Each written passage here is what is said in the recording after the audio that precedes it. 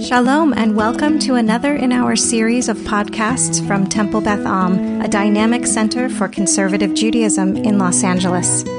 This is a recording of a sermon with guest speaker Dr. Yizhar Hess of World Zionist Organization.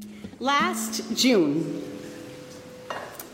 I had the zechut, the merit, to visit Jerusalem with several of my cantorial colleagues from the Cantor's Assembly, leaders from all over the world, including one colleague who has, since retirement, made Aliyah and lives now in Tel Aviv. And among the many people who guided our delegation was Dr. Yizhar Hess. As we visited the Knesset and the mayor's office in Jerusalem to meet with the deputy mayor, and so on and so forth throughout our visit, what Dr. Hess reminded us at the time in June 2022 is that we were in a place of optimism.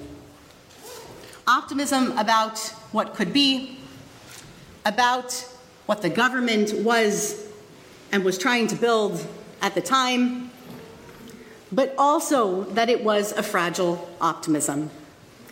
And it turned out to be even more fragile than we thought. Fragile, especially for the people in the center, in the Merkaz, which is exactly who and what Yizhar represents. Dr. Yizhar Hess has a BA in political science. He's a member of the bar in Israel. He got his PhD in England, in Brighton. So you'll hear his beautiful and prolific way of speaking, which I know some of you did already at one rally here in Los Angeles. You've gotten rave reviews already from some of our congregants who were there. And he's also served as a shaliach here in Tucson in the United States, and for 13 years as a leader in the Masorti movement, as its executive director in Israel. And among many, many other things, he's a 10th generation Jerusalemite, married to a former colonel in the army, Yael. They have 2 children, Achiad and Micha, and all of them live in, I think all of you still live in Modi'in? Yeah, there you go.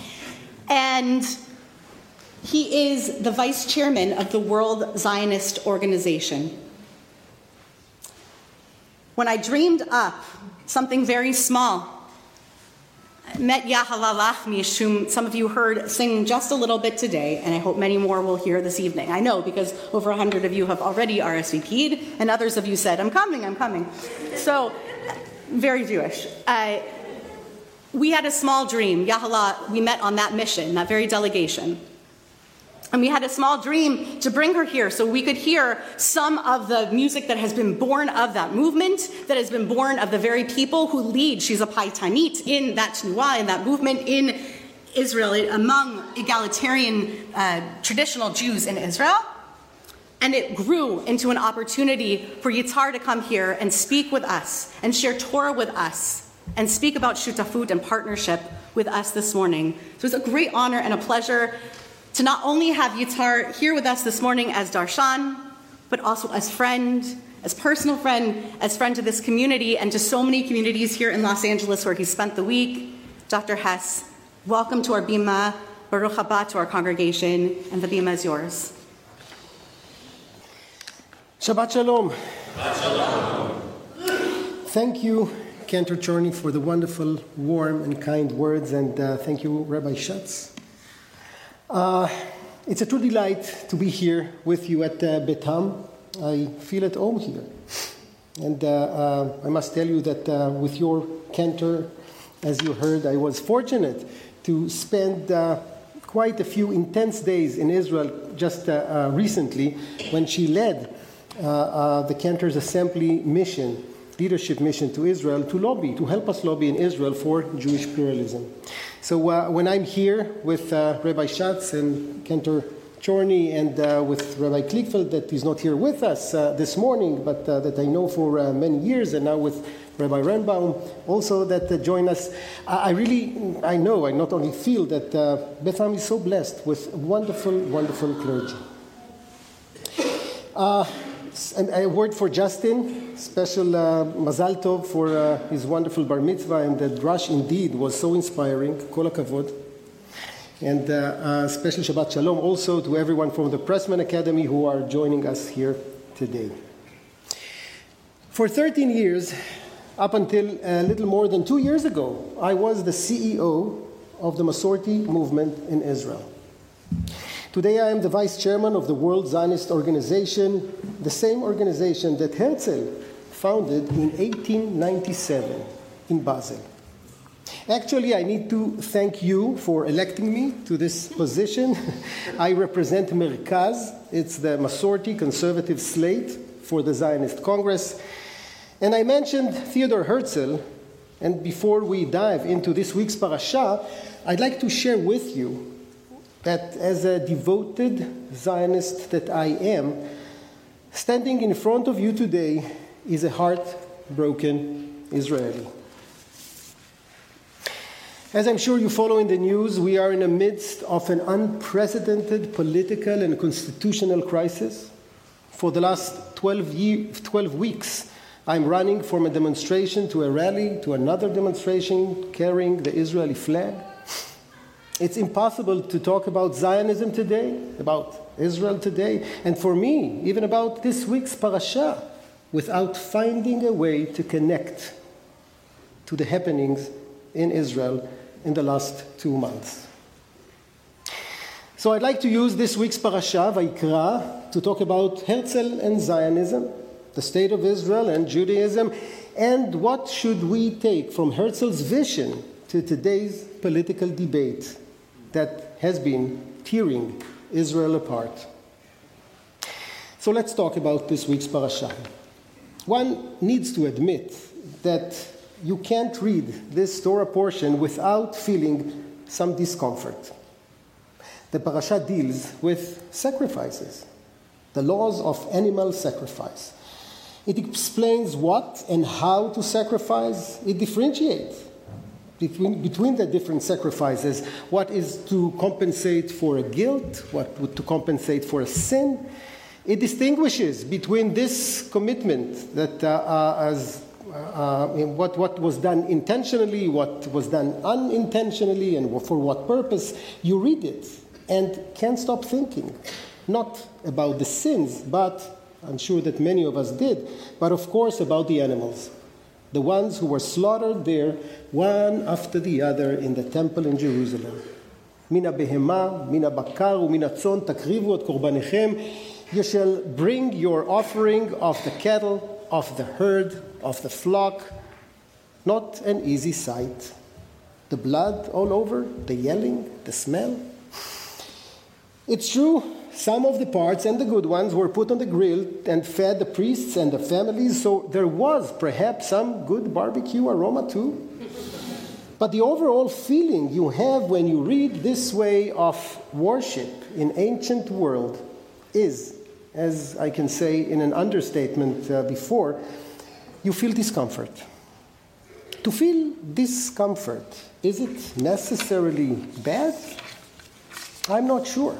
Sometimes, from that place of feeling uncomfortable, new things develop.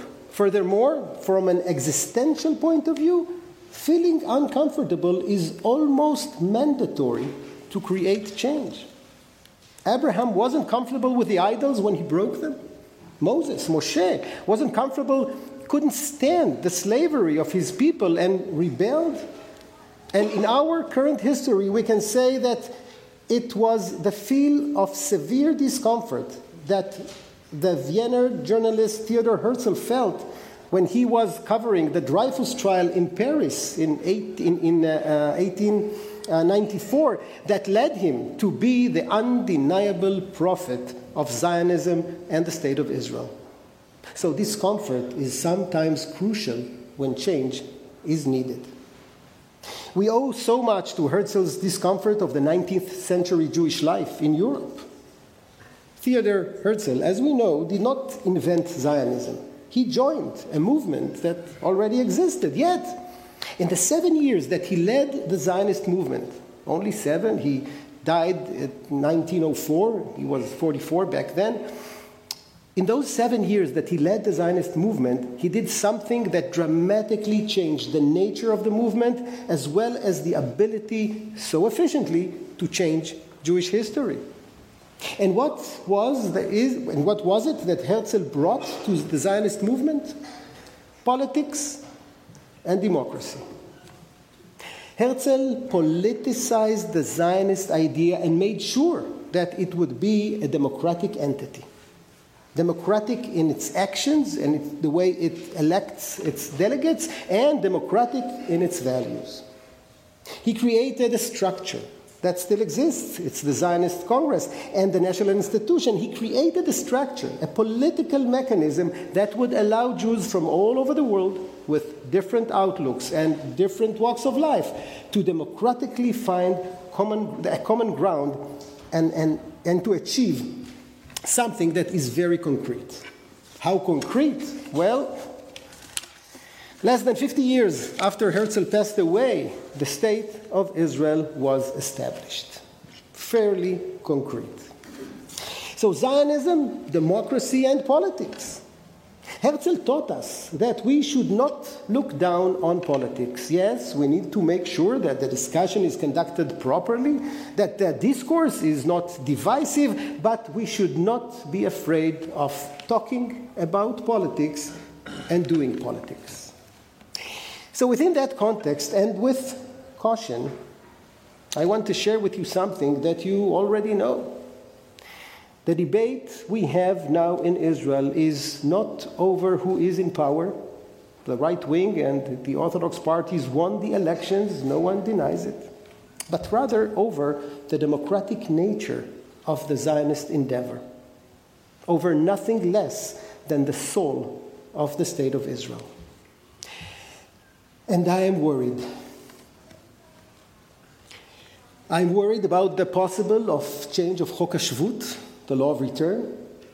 I'm worried about the status of conservative and reform conversions. I am worried about the egalitarian kotel, but most of all, and more importantly than all of the above, I'm worried about changes in our judicial system. Changes that called by this government a reform, but in fact, but practically amount nothing less than a regime change.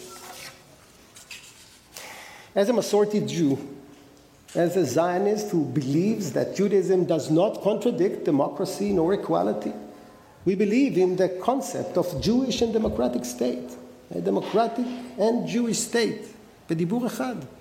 יהודית ודמוקרטית בדיבור אחד. These are our core values of conservative Masorti Jews. What do we do in Israel? You saw it in the news. We demonstrate. We cry out loud. We do civil activism, even pushing the envelope when needed. Last Thursday, 90 people, some of them I know, 90 people were arrested for blocking the roads, carrying the Israeli flag. What can you do from here? So firstly, speak up. As long as you talk from love, we need your voice to be heard. Israel needs you. Israel is the nation state of the Jewish people, and it could mean many things, but one thing for sure it means that you have a stake in the game. It's yours too. Jews around the world, and especially in the United States, have to play in this discussion about Israel's possible transformation from a liberal democracy to something else.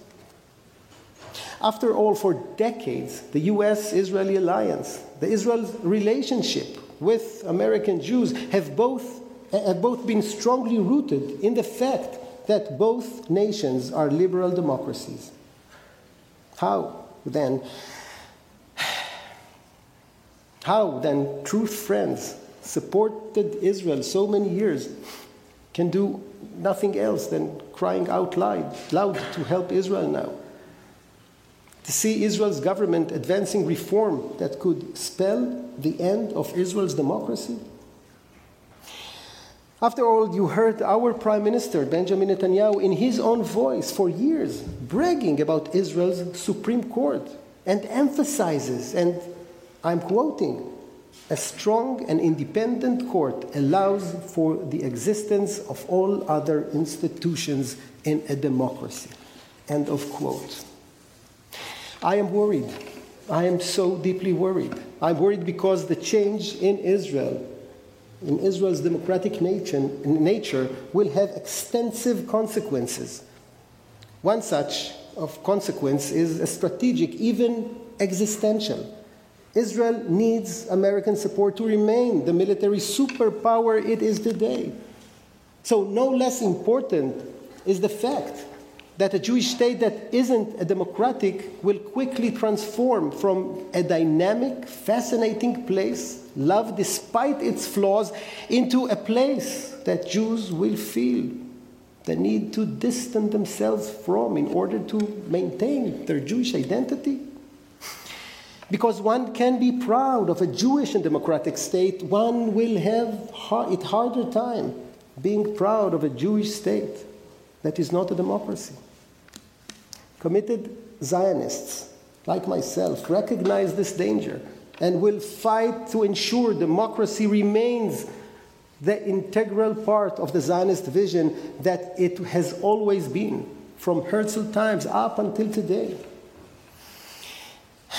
We talked previously about discomfort that many of us feel when we read the parasha and other Torah portions about the korbanot, about the sacrifices. Well, let us use this discomfort, like our ancestor did before us, to fix, to build, to mend, to repair. We need to join forces. We, the Israelis who demonstrate in Israel today, this Motzei Shabbat, now, as we speak, there are hundreds of thousands, more than 600,000, yes, more than 500,000, 600,000 in the Kaplan Street and other places in Israel. We need to join forces. We need the Israelis who demonstrate in Israel, and you who live here and care for Israel and love for Israel, speak up, talk, write. Write to people you know in Israel, to friends, to family. Write letters to the editor. Write to the Israeli politicians. You can find easily their emails in the Knesset website. Engage with people here that have influence in Israel. Anyone involved in pro-Israel organization knows how strategically important the alliance between Israel and the U.S. Many of you were trained to engage people, to strengthen these ties. Well, this is the time to put this knowledge to those who have the ability to influence, to knock on the doors of your Jewish leaders and organizations, social, political, religious, and cultural. Ask them, demand that they will use their influence. Israel needs your help. If you love Israel, please be dugri. Don't be shy. Israelis, as you know, do not understand understatements. In my role today as the World Zionist Organization Vice Chair representing Merkaz, I see every day how Israel-diaspora relations are critical for the future of the people of Israel. And it's a joint venture. You here, us there, like Bavel, Yerushalayim, like Babylon and Jerusalem, the Jewish people have two centers. This is Jewish peoplehood. Almost half of the Jewish people live here in North America. Almost half of the Jewish people live in Israel. Are we big enough to afford such a rift? On behalf of the Zionist movement, on behalf of Merkaz, and from the bottom of my heart, I want to thank you for the opportunity to speak with you today. Chaverim, as I said, it's a joint task. As people who care for Israel from both sides of the ocean, is to strengthen each other. I know that here at Temple Beth Am, we have true partners for this important task. You have been listening to another in our series of podcasts from Temple Beth Am, a dynamic center for conservative Judaism in Los Angeles. If you enjoy these podcasts, we invite you to write a review on the Apple Podcast site or wherever you get your podcasts. For more information about Temple Beth Am Los Angeles, go to tbala.org